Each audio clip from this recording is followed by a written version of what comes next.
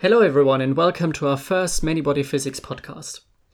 We will discuss with young researchers in the sciences dealing with complex matter.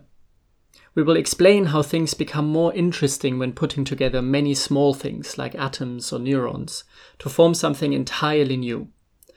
We will touch on aspects of different areas of physics, like quantum physics, the hype around new technologies arising from these entirely different laws happening at the atomic level.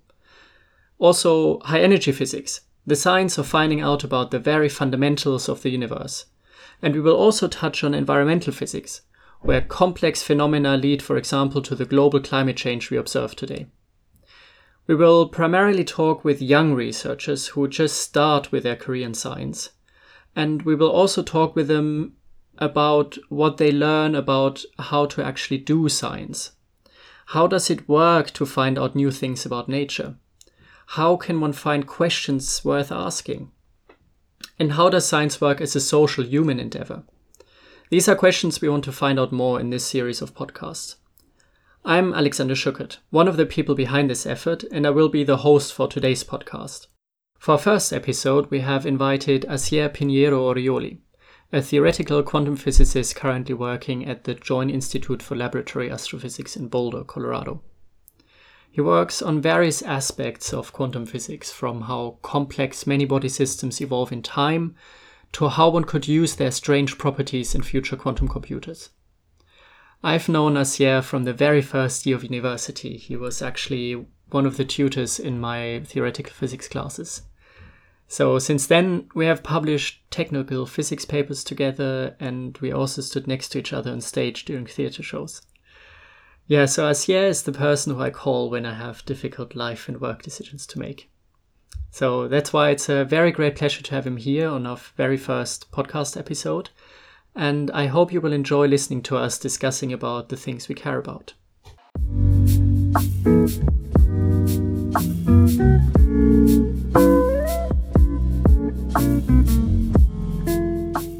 Hello, Asier. Thanks for joining our first podcast. Hi, Alex.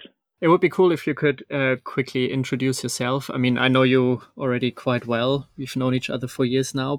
Oh, there are things you don't know about me. Oh, maybe they will come out today. Maybe, or maybe not. Maybe I give you an exclusive.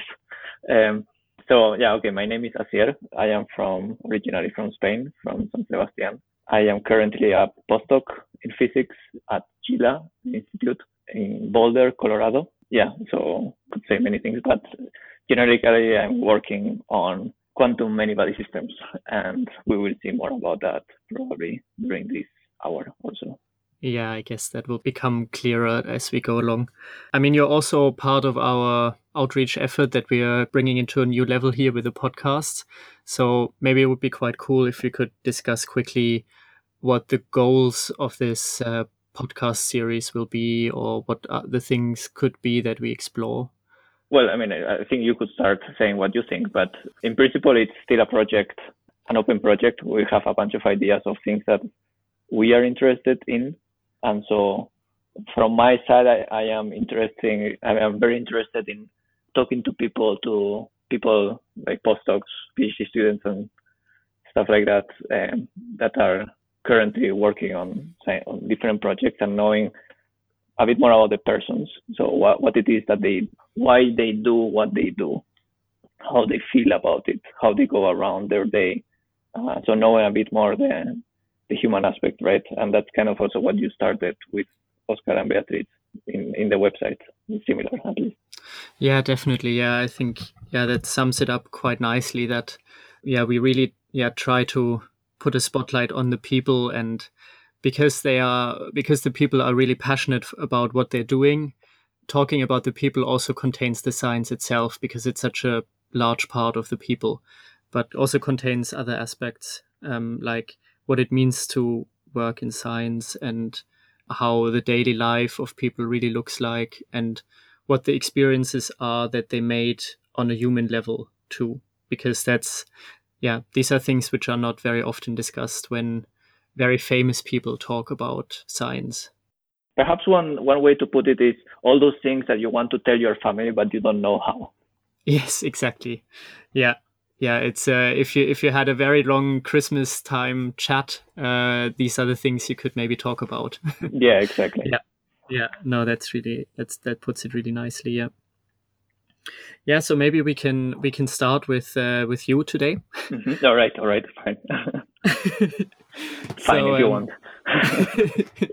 Now that we're already here, we might as well. I mean, you already said you were working at Gila right now. Mm-hmm.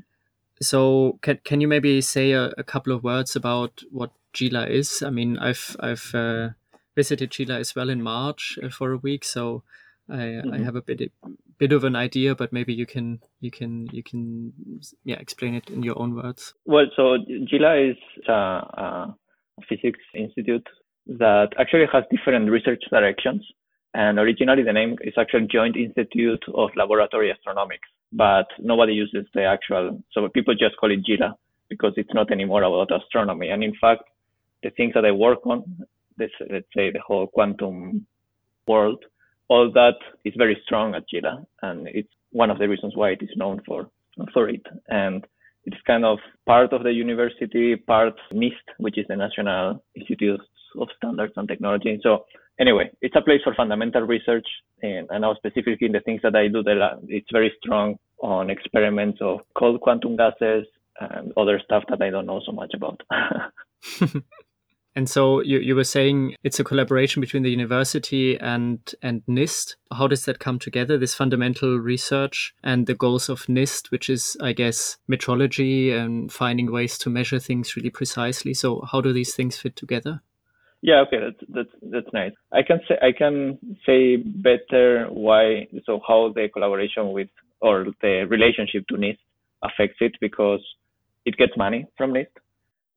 Or from funding sources that are, honestly, I don't know the intricacies. I'm just talking very high level. Yeah. Definitely the national laboratories have, although it's also fundamental research, they are, I would say, more oriented towards specific applications, I would say. And one big one you mentioned is quantum metrology, or metrology in general, which is basically the science of measuring things super precisely. That's why it's called the National Institute of Standards, right? The standards mean the fundamental constants, for example, what's their actual value. So what would be an example for a fundamental constant?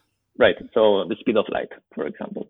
So fundamental constants are certain numbers, certain parameters that enter in all our theories, and that we have to measure because we cannot calculate, which it's like something that we put into the theory from the outside. And knowing that value very precisely allows you to predict other things just as precisely. That sets the limit of how precise you can be in your predictions also. Yes, and as far as I understood, just last year or something like that, people have redefined the SI system of units to be only related to these fundamental constants, right? So that you can fix these numbers once and for all, and then you can measure everything in terms of these constants. Yeah, it's pretty cool. I honestly don't know much about it. I saw a talk by Bill Phillips on that, and it's very interesting. But yeah, I'm not such an expert on that. While we do try, let's say, where Gila comes in, I would say, in part at least, or how it collaborates, is this new frontier or goal of quantum metrology. And the important part is the quantum part, which is, let's say, it's one of the handful of quantum technologies that are coming, but one that doesn't get the headlines so often. Like, everybody has heard about quantum computing, but there are other applications of, let's say, the weird laws of quantum mechanics that are less known, but that actually potentially will have a high impact much earlier. And one of them is quantum metrology, which is basically taking advantage of quantum properties of atoms and matter to break through barriers of precision. And the way it works, do you want me to explain? Yes, it would be great. Yeah. Yeah. So the way it works is the following. Imagine you have a bunch of atoms and you are measuring some property. Like, let's say you're measuring the position or the velocity. For those who have had quantum mechanics, they know that there are certain limits in the precision of into how precise can you measure the two simultaneously. Yes, and these limits are really set by nature itself, right? It's not that if we could build some measurement tool which would measure more precisely, we could do it better. But this is really nature telling us you can't do it better, right? Yeah, basically. And there is that limit, but of course that limit is hard to reach anyway. But anyway, so imagine you were to measure, let's say, the position of an atom. The atom in general is not going to be at exactly one position, at exactly one point in space. So every time you measure it at a slightly different position. Let's say you prepare the experiment always in exactly the same way, and you measure it a lot of times. So what you get is then a string of measurement outcomes, a string of numbers that tell you the position. And so that's going to give you basically a distribution of where the atom is. So it's going to give you a probability distribution of saying, okay, with this amount of probability, this atom is in this position, but it could also be a little bit to the right. So it's like, instead of being a pointed space, it's more like an envelope, right? It's like imagine a Gauss curve, right? For those that know about it. So let me interrupt here maybe for 1 second, because I mean, this is one of the deep concepts of quantum mechanics, right? That you can be in a superposition of different states, and maybe people have heard about qubits where you can have 0 or 1 or a superposition of the two. And I guess what you were mentioning is exactly the same thing, but just for position, that the atom can be in a superposition of different places. Mm-hmm. And so it can be in different places at the same time. But what it actually means is that if you measure multiple times, you get different answers. And as you said, you get only the probability distribution. Mm-hmm. And so in principle, we said that you have a certain uncertainty so that's what you would call this, the fact that you don't always measure the same place. You have a certain uncertainty, a certain noise in the position, but you also have a certain noise in the momentum, in the velocity, let's say. And those two are bound together. And so imagine if you wanted to measure the position more precisely, then one way that you could do it is, okay, you give up on precision in velocity, which maybe you don't care about. And in exchange, you are able to measure more and more precisely the position. This is leading me to the discussion of squeezing, if you know where I'm going. But basically, it's an interchange. It's a trade-off, right? It's a trade-off where you give up what you don't care about, and you gain in what you care about. And so the way this relates now to quantumness is that you can, let's say, engineer such trade-offs when you have a bunch of particles. And so imagine instead of one particle, now you have two. And so for two atoms, you can, the aim is then to prepare a specific state, a specific superposition, as you were saying, where the uncertainty in the variable, in one of the variables, is reduced and is increased in another one, which you don't care about, as I was saying. So in a sense, it's like, one way of seeing it's a sort of correlated noise. If the atoms were independent, then it's like flipping a coin. Every time you measure, imagine each atom can be 0 or 1. Now it's not position anymore. Every time you measure, maybe you find 50% 0 or 1 on each one. But the atoms behave in an independent way. Now, if the atoms are correlated, then you might find that either you find always 0, 0 or always 1, 1. And so that changes the noise distributions, basically, that I was talking about. I'm not sure if I'm making myself clear. I think it's the first time that I try to explain quantum metrology. Yeah, maybe you can explain a bit more about how at GELA people are trying to use these correlated states for metrology, or what kind of examples, physical systems are there which realize? So two main examples and things that I personally work on are one, atoms in optical lattices, and cavity atoms inside an optical cavity. So let's say maybe let's start with the second one. In the second one, what you have, so a cavity is basically two mirrors in front of each other. And maybe you have done this experiment in some elevator to see yourself at infinity in the mirrors. But basically what happens is that what people do is they shine light from inside and so the light gets trapped inside between the two mirrors, and it starts bouncing off them many times until at some point it escapes. But before it does, it has bounced like, I don't know, millions of times. That's the light part. But then what you do is you put atoms inside that cavity, and the atoms now interact with the light much stronger than if they were outside the cavity, outside the two mirrors, because now the light has many chances, let's say, to interact with the atoms because it's bouncing off the mirrors all the time. So it's like, so in physical terms, we would say that the light matter coupling is stronger. And so what that, well, I mean, that kind of setup is used for many things, but among others, you can use it, or that's one of the efforts that we are trying to do, is to use it to prepare this type of strange entangled states between the atoms, because with this light, you can allow the atoms basically to effectively interact with each other. And when they interact with each other, they start getting correlated, entangled, as we were saying before. And when that happens, certain measurement outcomes, certain measurements are more precise than others. And so everything you have to do, and it sounds easy, is to make them interact in such a way that they get to an entangled state that has the properties that you want. It's easy to say, it's hard to do, because it's an awful lot of particles. It's hard to control them properly. There are many errors. There are many experimental imperfections. And so there lies the art, let's say. And so one thing that we do is to try to find new protocols, new ways of doing that better. And at the same time, we collaborate with experiments at GILA that try to implement those ideas.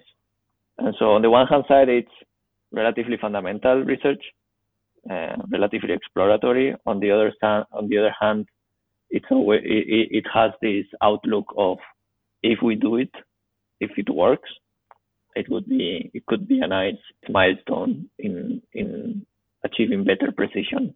And let me say that better precision sounds like, okay, you just wanna have 2 more decimal places in some weird constant, but it's not that. Better precision is actually one of our.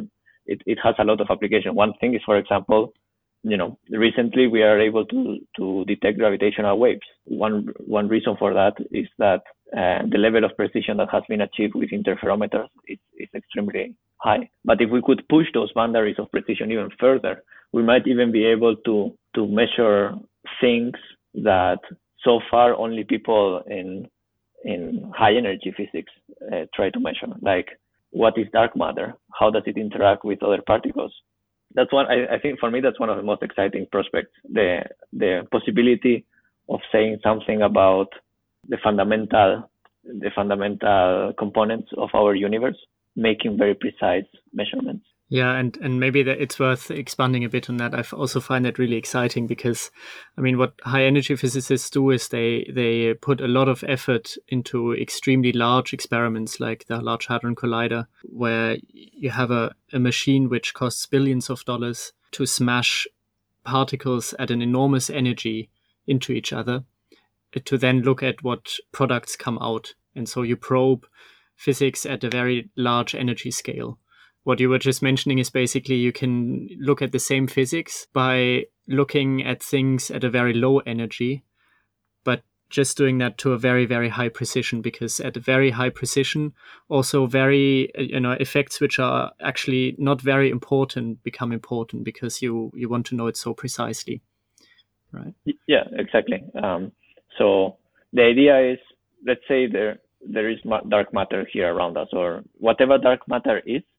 Let's say it interacts in some way that we don't know yet with the matter that we do know, like atoms.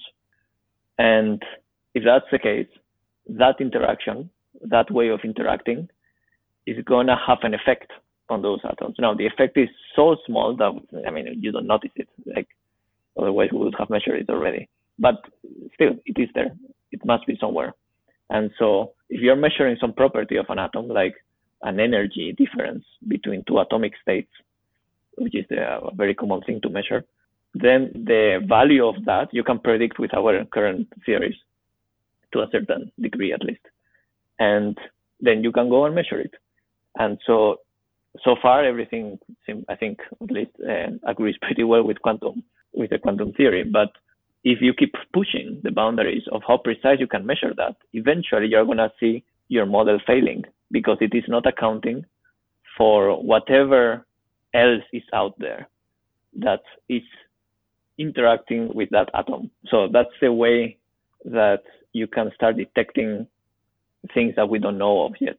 Like you need to use the thing that you know to detect the unknown, because it's in the failure of our current models to actually be very precise in how the things that we know, like an atom, should be, that you find an opportunity to discover new particles or new forces or whatever it is. Yes. So that's a really exciting application for having really precise metrology. Isn't it also that metrology is supposed to be one of the first real life applications of quantum technologies compared to, let's say, a large scale quantum computer, which is still very, very far out of range? But quantum metrology could be useful a lot earlier, or is already useful. So do you know a couple of applications in that direction of more maybe everyday technical importance? Or I could say GPS, but I doubt that, because as far as I know, for example, so the current GPS systems, I think the satellites, I think they use some sort of atomic clock. Yeah, I think the cesium hyperfine clock. But I think that clock, compared to the state-of-the-art clocks like here at GILA, that clock is very bad in precision compared to what, the limits of what we have achieved. But that clock has the advantage that it is understood well enough, and there has been enough development that you can actually put it on a satellite, which is not trivial. And so you cannot do that with the current clocks that we have.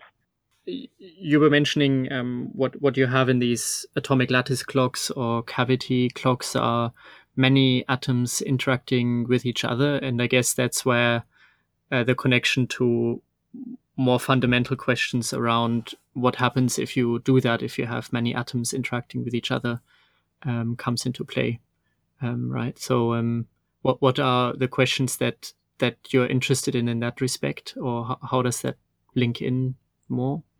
Well, I think I kind of hinted at it before when I was saying that preparing the atoms in these entangled states, it's not easy. And not only is it not easy, but these states are extremely fragile to little noises, little imperfections. And so, well, that's also pretty much the same reason why a quantum computer is so hard to build. Yeah. Except here, the aim is perhaps more attainable. But so, yeah, it's extremely hard to do. So one thing that we try to do is to think of new ways of doing it, using perhaps different types of systems, like different types of atoms, or taking advantage. You're trying to construct like a castle, and you are using certain elements, certain pieces. Yeah, and you're like, okay, this is very hard to prepare with these pieces. Why don't we try other ones, right? And then it's like, oh, look, I have a piece here that could work as a wall, and this gives some stability to the castle. Well, it's similar with the atoms. We are usually the way it starts is you make the models as simple as possible, because it's very hard to understand these complex systems.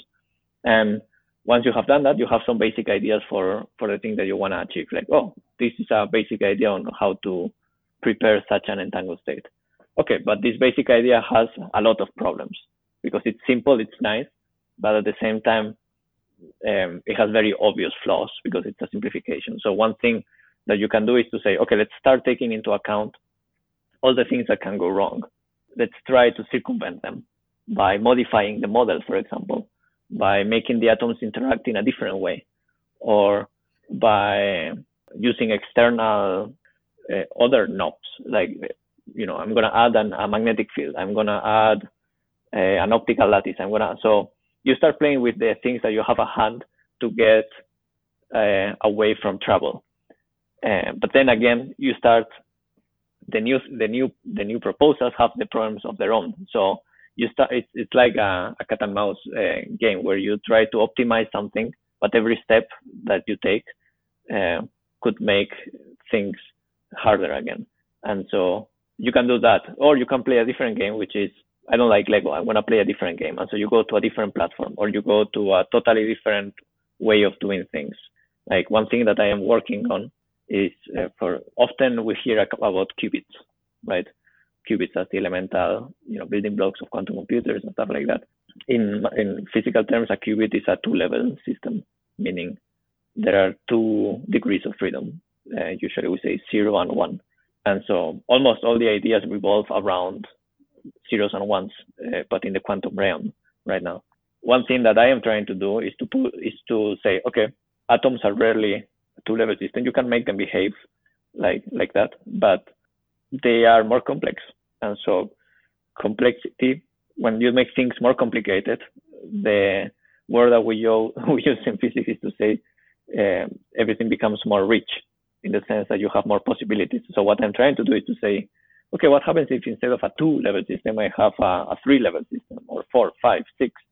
So what happens when you have more degrees of freedom, where your fundamental unit is not a qubit, it's not a coin with 2 sides, but it's a dice with 6, for example. Yeah. How does that change the game? What new possibilities are? And as you can imagine, the problem was hard enough before, now it's even harder. But at the same time, the dream, let's say, is to say, okay, I take a more complicated system, like a 6-level system, a dice, right? But I try to find within that complex system something that is simple enough that I can understand it, but that at the same time, because of the fundamental unit being different, it's going to have certain advantages that the coin, the 2-level system, didn't have, right? And so that's the dream. I'm not saying that I have attained it, but that would be the dream. I can already tell you that in the things that I do, it's a very unexplored field, I would say. And I think there are a lot of interesting phenomena that can come out of that. I'm having a hard time trying to actually trying to understand what's going on. Like, I find some interesting phenomena, but even the simplest cases are hard, and I have to fight the whole time. I have to find the balance the whole time between understanding a little bit and not getting crazy because I don't understand so much. Yes, I guess that really nicely links into the question of how this scientific process really works. Because you were saying here you're really in this kind of border between looking at something so complicated that it's impossible to grasp or even ask a well-defined question, and the other extreme being just doing things which are quite obvious, where you maybe change one parameter here, one parameter there, but not really asking a very big question anymore, or something which could make a lot of progress. And maybe these are the sort of problems which we would more call an engineering problem, where you take a couple of known things and combine them in a new way, and you can play around a bit with the combinational parameters, but you pretty much know already what will come out.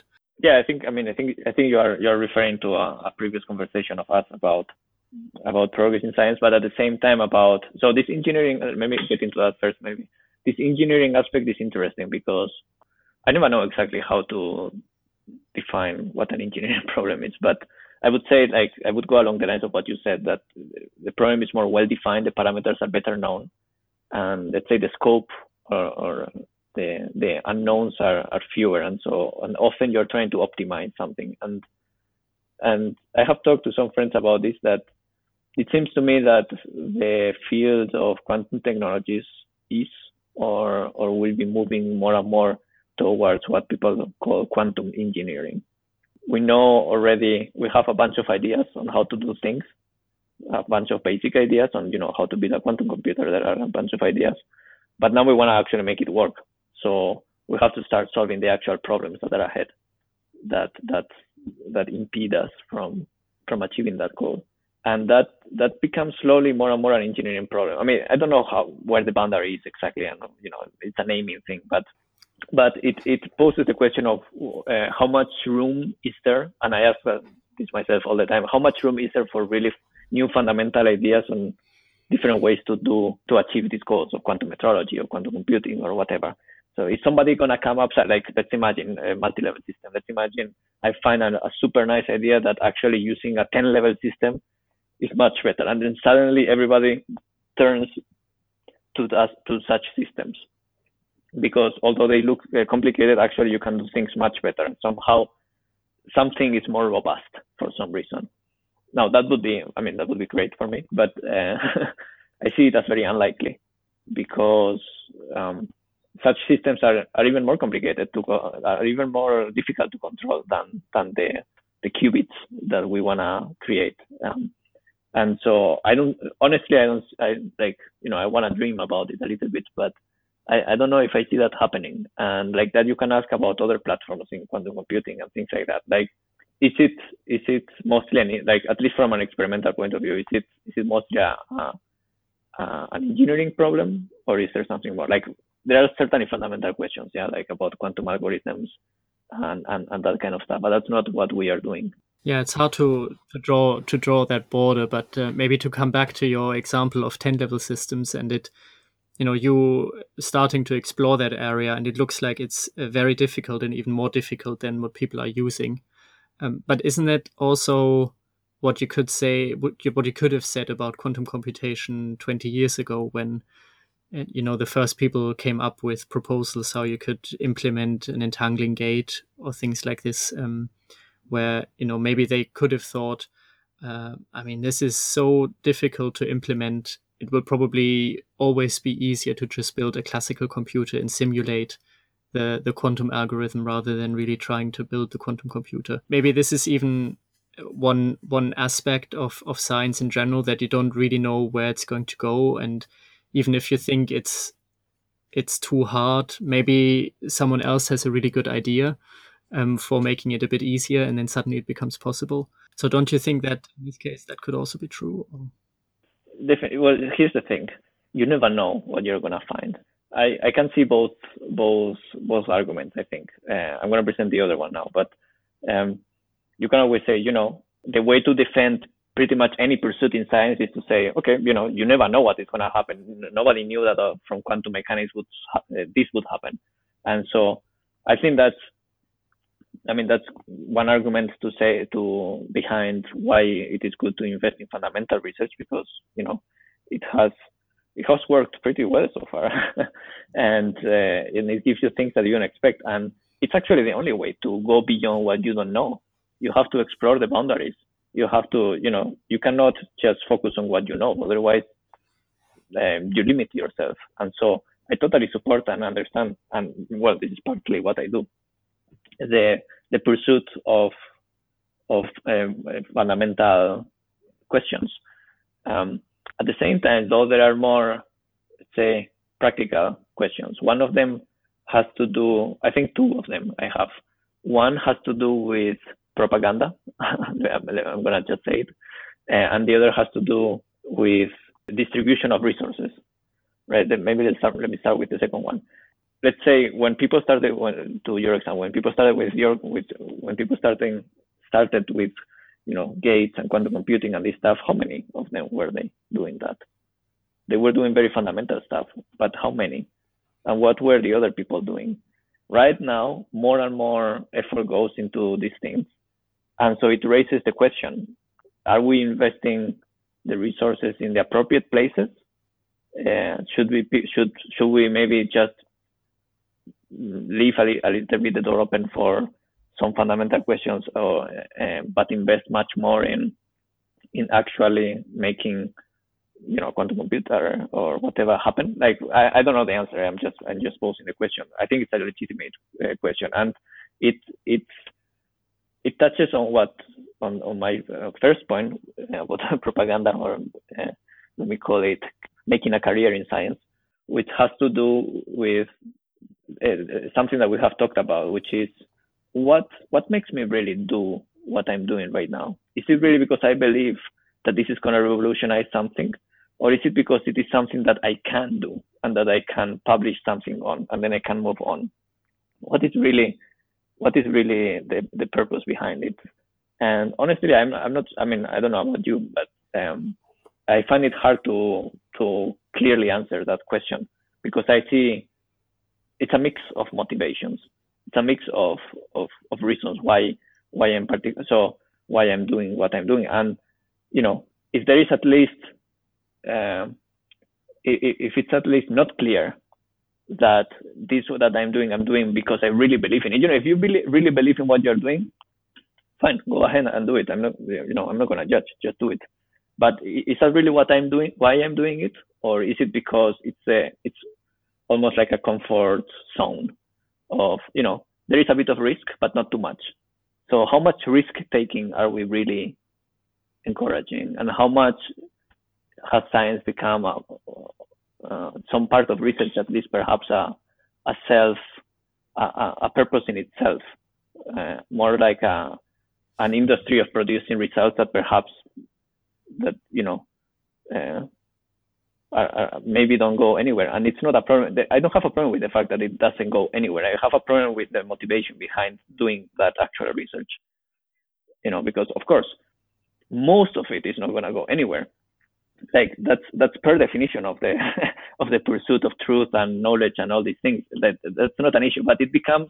I feel like, and this is how it's a feeling. I find it hard to put my finger on it exactly, but it becomes an excuse for doing anything. It becomes, you can always say, oh, you never know what is going to happen. And it's true, but is it really what you are thinking? Is it really why you're doing that? Do you really believe in that? And that's not so clear to me. It's not so clear to me when I look inside myself and, ask yourself the same question. I don't know about you. Are we to what extent do we deceive ourselves into believing that? And to what extent do we really believe that? Or, I don't know.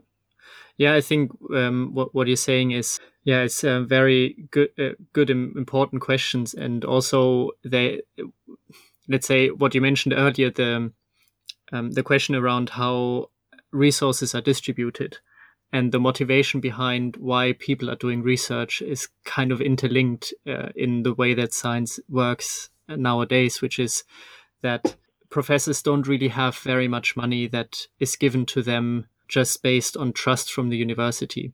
So if you don't work in science, maybe one, or at least when I studied physics, I thought this is how it works, namely that when you become professor at a university, you get given a lot of money, and that means you can employ PhD students and postdocs, and they do research, and they do this research that you as a professor believe in because people have trusted you with judging what are worthwhile questions to pursue. But this is not how it works in most cases. So there are very, very few positions which actually work like this. And actually, I think one good point to make maybe is that examples, or one of the only examples of such positions, are Max Planck directors. When you get appointed as a Max Planck director, you get given a lot of resources, enough to run a whole research group for life with no strings attached. I mean, we all know that the Nobel Prizes this year, the Max Planck Institutes have been pretty successful. Namely, they have been given 2 Nobel Prizes to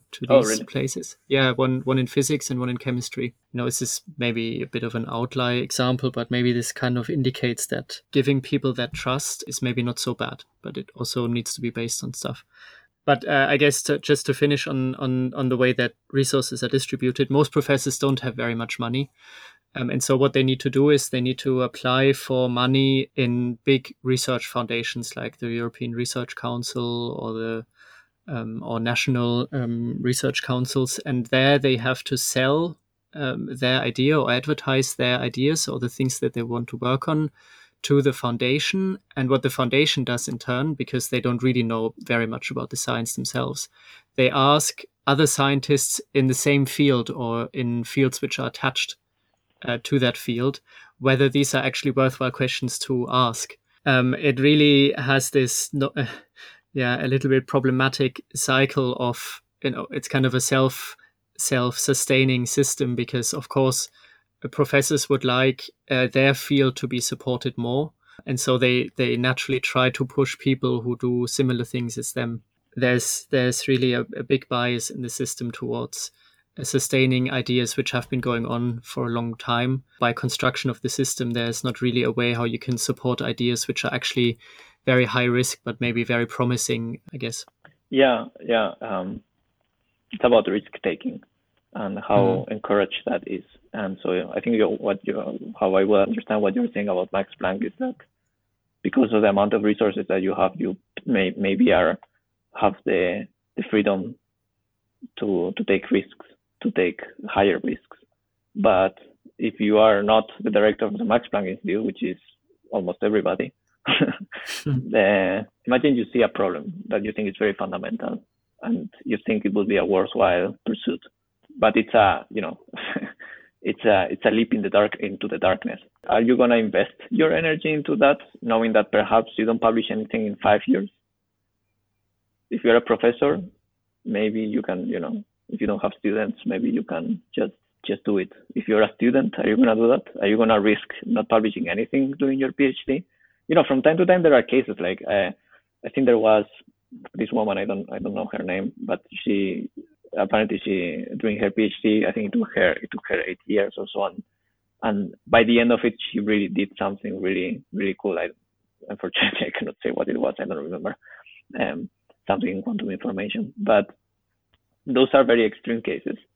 And I'm wondering, not everybody has the personality for that thing. I don't know if I have it, but is the way things work set up such that those people that will take those, that have the courage and the willingness to take those risks will take them?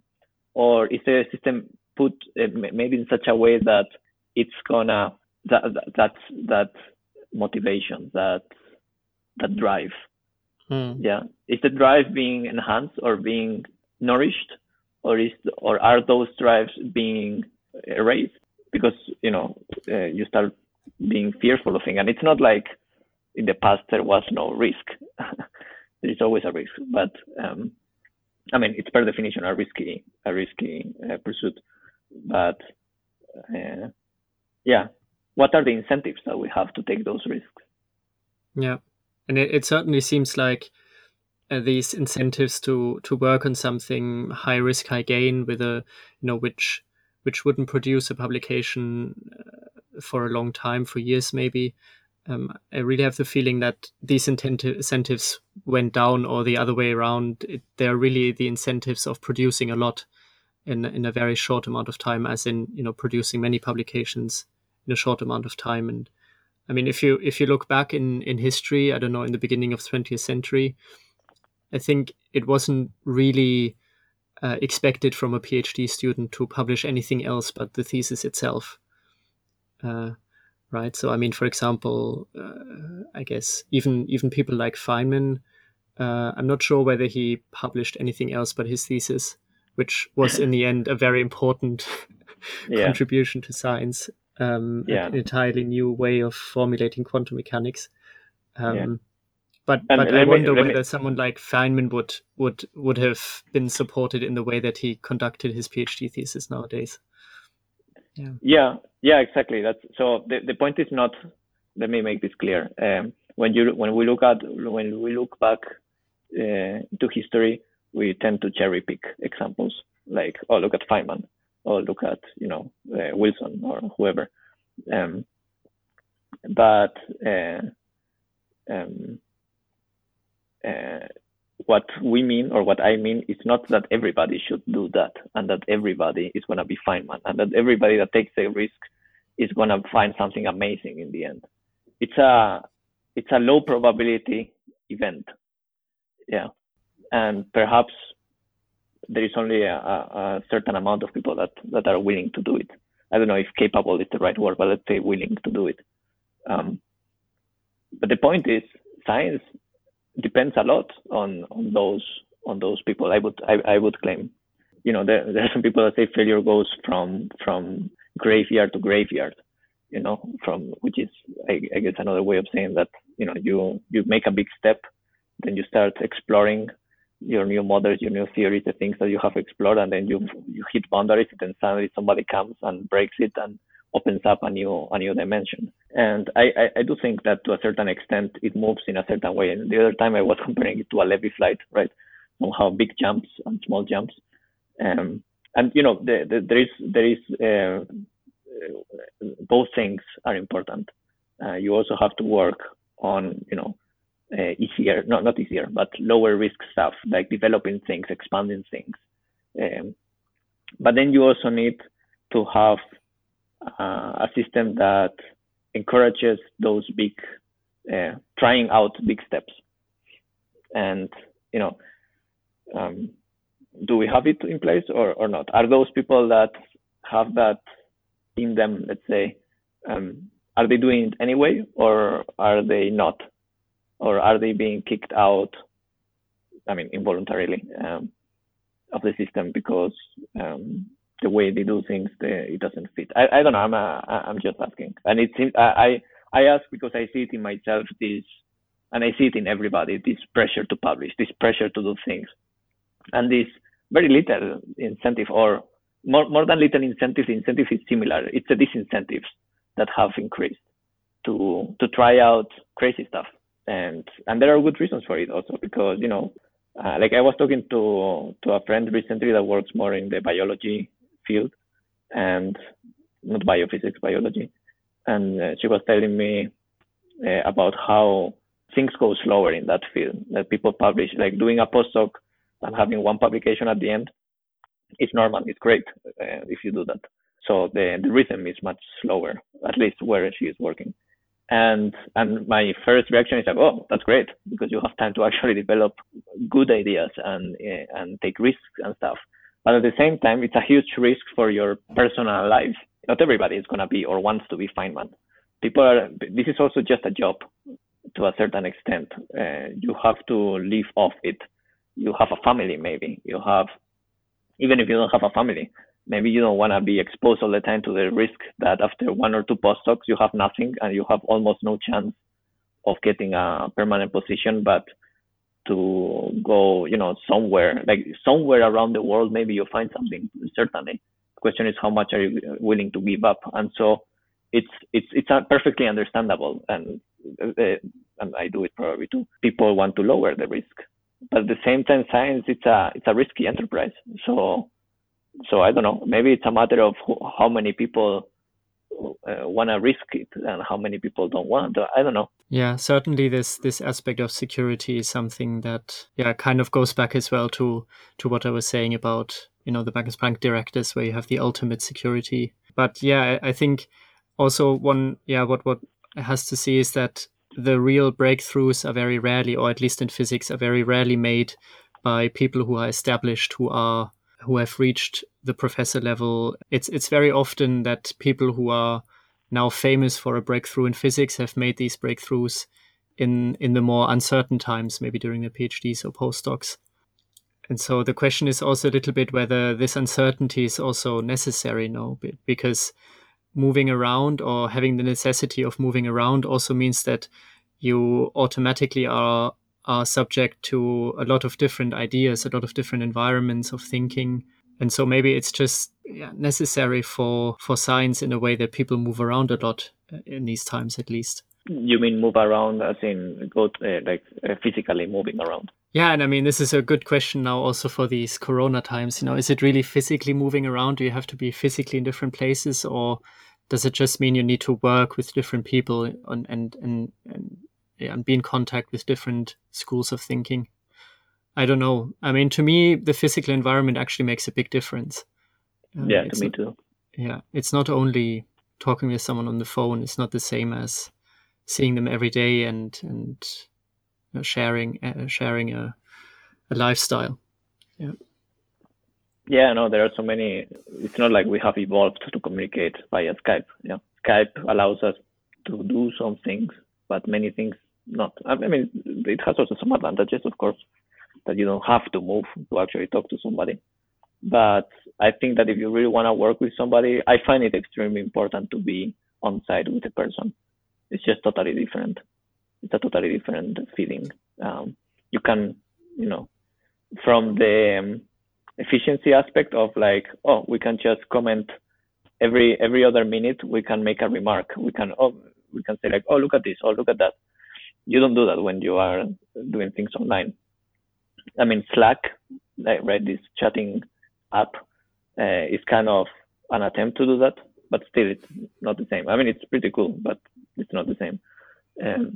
And there is also an aspect which I think is extremely important, which is the social aspect. You make friends you create a relationship in a very different way if you are physically present next to the other person. You can make jokes, you can, this doesn't happen very often in physics, but you can hug the person, think of that, hugging your collaborator, being next to the person, that changes everything. Yeah, and also, being friends with someone also means that you can do riskier things, coming back to what you were saying, that risk taking is important. But when you're not friends with someone, then it's a lot harder to take the risk of telling them about a crazy idea you had, because if they're not your friend, then they might think, oh, this person is not a serious scientist, he's some crackpot or something. But if you're friends and you know each other quite well, then you can do that, and it's fine to do. And it's also, when you're physically together with someone, then there are also the spaces for doing that, less formal than saying, look, can we do this Zoom meeting? I want to tell you about an idea I had. That really puts it onto a very different stage than going to have coffee with someone and then chatting about all sorts of things, and then just randomly come introducing this idea. Yeah, I mean, I think there are ways in which we can learn to take advantage of these online tools better. Like we will learn with time to do it better. But still, I think it's not a substitute. There is talking about this thing about friends. I am one of those people that likes to create friendships with the people that I work with, or if not friendships, at least something close to that.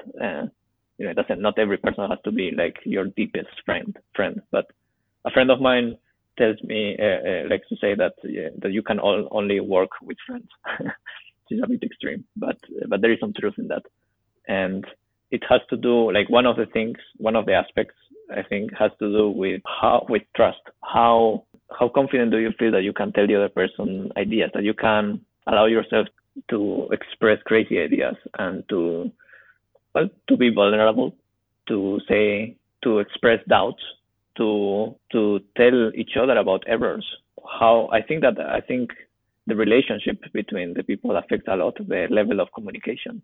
I think the other time we were talking and you pointed out something about my microphone not being very well, and I was like, and I noticed that probably I had been using it like that for weeks and nobody had told me anything. Like, that's just a silly example. Yeah. But imagine something like that now that in a more with something that has to do more with work, like, oh, there is something that I don't understand, or maybe there is some misunderstanding, and I never ask because I'm like, okay, yeah, whatever. Maybe I'm wrong. Maybe it's nothing. Maybe the person means something different. I don't know, whatever. And I don't ask it for weeks, and then one day I ask it, and that changes everything. Now suddenly I understand things better, and now I can contribute more. It's about efficiency, I think, and I think at least we theoretical physicists don't have enough training, I would say, or enough awareness of how to work well together. Like, I'm not gonna say that the people I work with are horrible, not at all. I enjoy working with whoever I'm working, but I also think that there is a lot that can be improved on that aspect, on the aspect of teamwork and project management. I think the experimentalists are a little better because they are forced by the nature of their projects more than us to work together. And I always had the impression that they are more of a team than we are. we are a little bit lone wolves, at least in the field that we are working, the things that you and me are doing, and I feel like there is so much there that can be learned, and I feel like there is a lot to be learned from industry, which I think has pushed the boundaries of how, or has investigated that question of how to properly work together more thoroughly. And yeah, I don't know. I have I have been thinking about these things for a while now, but it's hard. It's hard to implement. It's not so easy. Yeah, it's hard to implement and also hard to really put a finger on what the actual problem is. Because I really share your kind of impression or the emotional feeling that you have that working together in theoretical physics is something which is not very natural. There's always a little bit of a kind of a fight to bring people together and to really agree on that it's a good idea to work together now. It's almost like you always have to justify why you want to work with someone now in very objective terms. You have to say, I want to work with this person because they know this technique that I don't know, and that's why I think it's a good idea to work with them. But it's very hard to say, I would like functional. I would like to work with this person because out of human reasons that when I talk with this person, we come up with ideas together, and we don't really know where the idea comes from, but it just appears when we talk to each other, and when we don't talk to each other, these ideas don't appear. Yeah, exactly. Like, I'm not saying that has to be the only reason, right? But you and me have been for a while trying to do something together, but we are caught up in the paper producing factory thing. But you and me are working together not because we have particularly complementary toolkits. In fact, we have very similar backgrounds, but because we like each other and we like discussing and we like coming up with ideas together. It's more a personal thing. And I'm not saying that, but this is something that I've tried to do more and more, to share more. I feel like sometimes I feel like we share too little. Well, I'm not talking generically for every single team. Yeah, like who am I to judge everybody? But it's just my experience with different working environments that the level of communication, sometimes has been okay. Sometimes has been like, oh, cool, we are talking every week once, we are sharing ideas, blah, blah, blah. But I think it should be even more than that. It should be more intense. It should be a constant stream, like almost like, how do you call this? Unconscious stream of ideas. Like I want to be sitting next to you, and it's like being together in flow. I'm thinking of something. I just saw something, and instead of first thinking about it, developing on my own for 3 days, I think about it 5 minutes and I tell you right away, and then we develop it together. And this is and I've noticed it so many times that when I do things alone, I come up with ideas and I'm like, oh, okay, I'm gonna look into this for 1 day, whatever. Then I get stuck. Then maybe in 1 week I revisit it. I don't know. And when I'm working with somebody and I actually tell them the idea, that whole process of figuring out whether it makes sense or not and what is to do, it goes so much faster. It's so much better. Not only faster, it's so much more fun also. So much more fulfilling. So I'm a very individualistic person. Yeah, I'm not very. I tend to work alone a lot, but over time I have noticed that one, I work much more efficiently, and it is much more fulfilling to work with people. But work with people not as in, oh, I talk to you once every 2 weeks. Actually, like something more intense, more on a day-to-day basis, on an hour-to-hour basis. Like ideally be in the same room next to each other. Yeah, that's what I would like to achieve. And you can start with 2 people. When it gets to 3, 4, 5 people, you probably have to start paying attention to other aspects about group dynamics and how to communicate among each other and so on. Then other things happen. But this is something that, at least for myself, in the way I do things, is something that I'm trying to do better.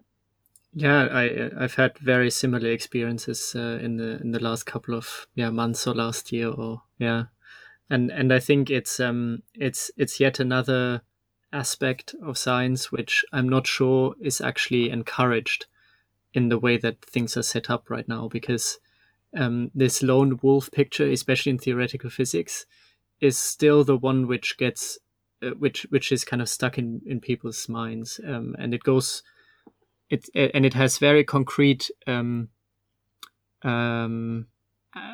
consequences, like people are competing for professorships, and they're competing for prizes and or in funding, and all of these things, they're only awarded to individuals. Like, you cannot award a professorship to a set of two people, where these two people have been producing a massive amount of science, but you can't really know which one of the two actually had the ideas, and because it's so much created in a kind of flow state that you were describing.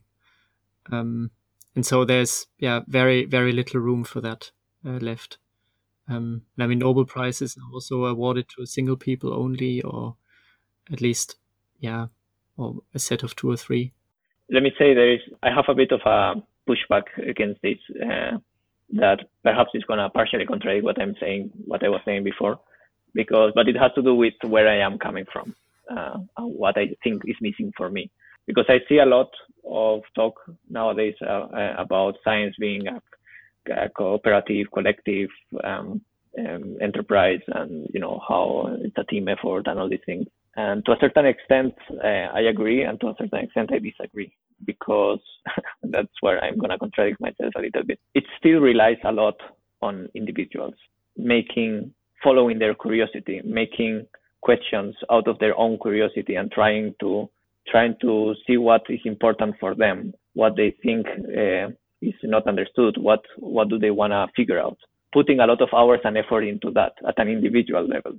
It still relies a lot on that. Like, even if we are working together, you and me, and we are discussing a lot and whatever, and then we go home, and then I'm home and I'm alone, and I'm still thinking of it, and I'm going to push it and push it. Why? Not because, sure, because I'm having fun with you, but because I'm into the project, because I am interested. And it's in that, like, I think a big part still comes from the personal engagement with the subject matter. It seems like a contradiction to what I said, but I think it's a combination of extreme, let's say, I'm going to say extreme individualism and extreme collectivism, in a sense. You do as you want. Follow your impulses. Follow your curiosity. Nobody can do that for you, right? Do what you think is important, and that's where amazing ideas are going to come from. But then amazing ideas are going to come also from having an amazing environment. It could be a one-person environment, just a second person to talk to all the time, or it could be, a more, a company or whatever that encourages things. But I think it's this experimentation, this tinkering, I think, at the lower level of one person, or sometimes, just a small team of 2 or 3 people. A combination of that with, the bigger part. I don't know if you agree with this, but I see what you say about the lone wolf, and I feel it partially too. At the same time, I am a bit of a lone wolf, and I cannot avoid it. And I don't think it's bad per se. It's just how you combine it with other things. Are you a lone wolf for the purpose of being a lone wolf, or is it because that's the most efficient thing for you? Are you taking advantage of other possibilities? It's just about, there are a bunch of tools, use them all. Like, personally, the way I work is I need to first have thought about the issue on my own a little bit, at least, to have engaged with the things. And then when I confront other people, then I have something to bring to the table, and then I can gain something from it. Not everybody's like this, I feel. I have friends that learn much more in the process of interacting with people than I do, for example. It's not that I don't learn, but like, I have to do that work before myself, and nobody can do that for me. Once I've done that, I can, or while I'm doing that, I can interact with other people, and then things get better. But I guess the lone wolf perhaps is a way of saying independence. And independence doesn't mean being alone. It just means that, I think that you don't wait for others to do something for you. You do it. and then you take advantage also of working with others. It's both things, I think. Yeah, I think that makes perfect sense. And I guess a lot of people, most people are kind of in a different point in that balance. And so everyone has to find out themselves where they are. Yeah. And so where I'm coming from is from perhaps an overemphasis in doing things on your own. So it's I think perhaps the error of mixing doing things alone and doing things independently. Those are just words. Everybody understands whatever they want, but alone is really without anybody's help. And I think independent is self-driven, but that self-drive can drive you to talk to other people and work with other people.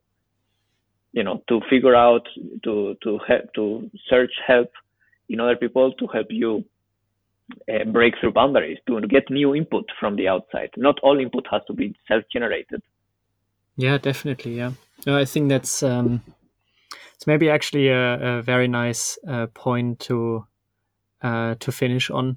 I guess it's just saying science is a very complicated effort, and it's not so clear also in a human sense how you can make it in the best way, and people are trying and to find out, and sometimes things are becoming too extreme in one direction, and maybe we discussed a couple of things in which science is a bit too extreme right now, but maybe other things are better. Yeah. I mean, and just to end on a positive note, I'm not saying that everything is bad. In fact, things work remarkably good, and progress is being made and so on. It depends on what you compare it with, but all we're talking about is how can we make things even better, not from the point of view of this is bad and this shouldn't be like this. I prefer to view it from the point of view of, okay, this is how it is. It's already a miracle that perhaps it works so well. Let's make it even better. Yeah, absolutely. Yeah, I think that's a really nice way to put it. So thanks, Asier, for joining us here today. And I guess we'll be hearing from you more in the future, hopefully. Maybe, yeah, hopefully, yeah. So thanks a lot. Yeah, thank you.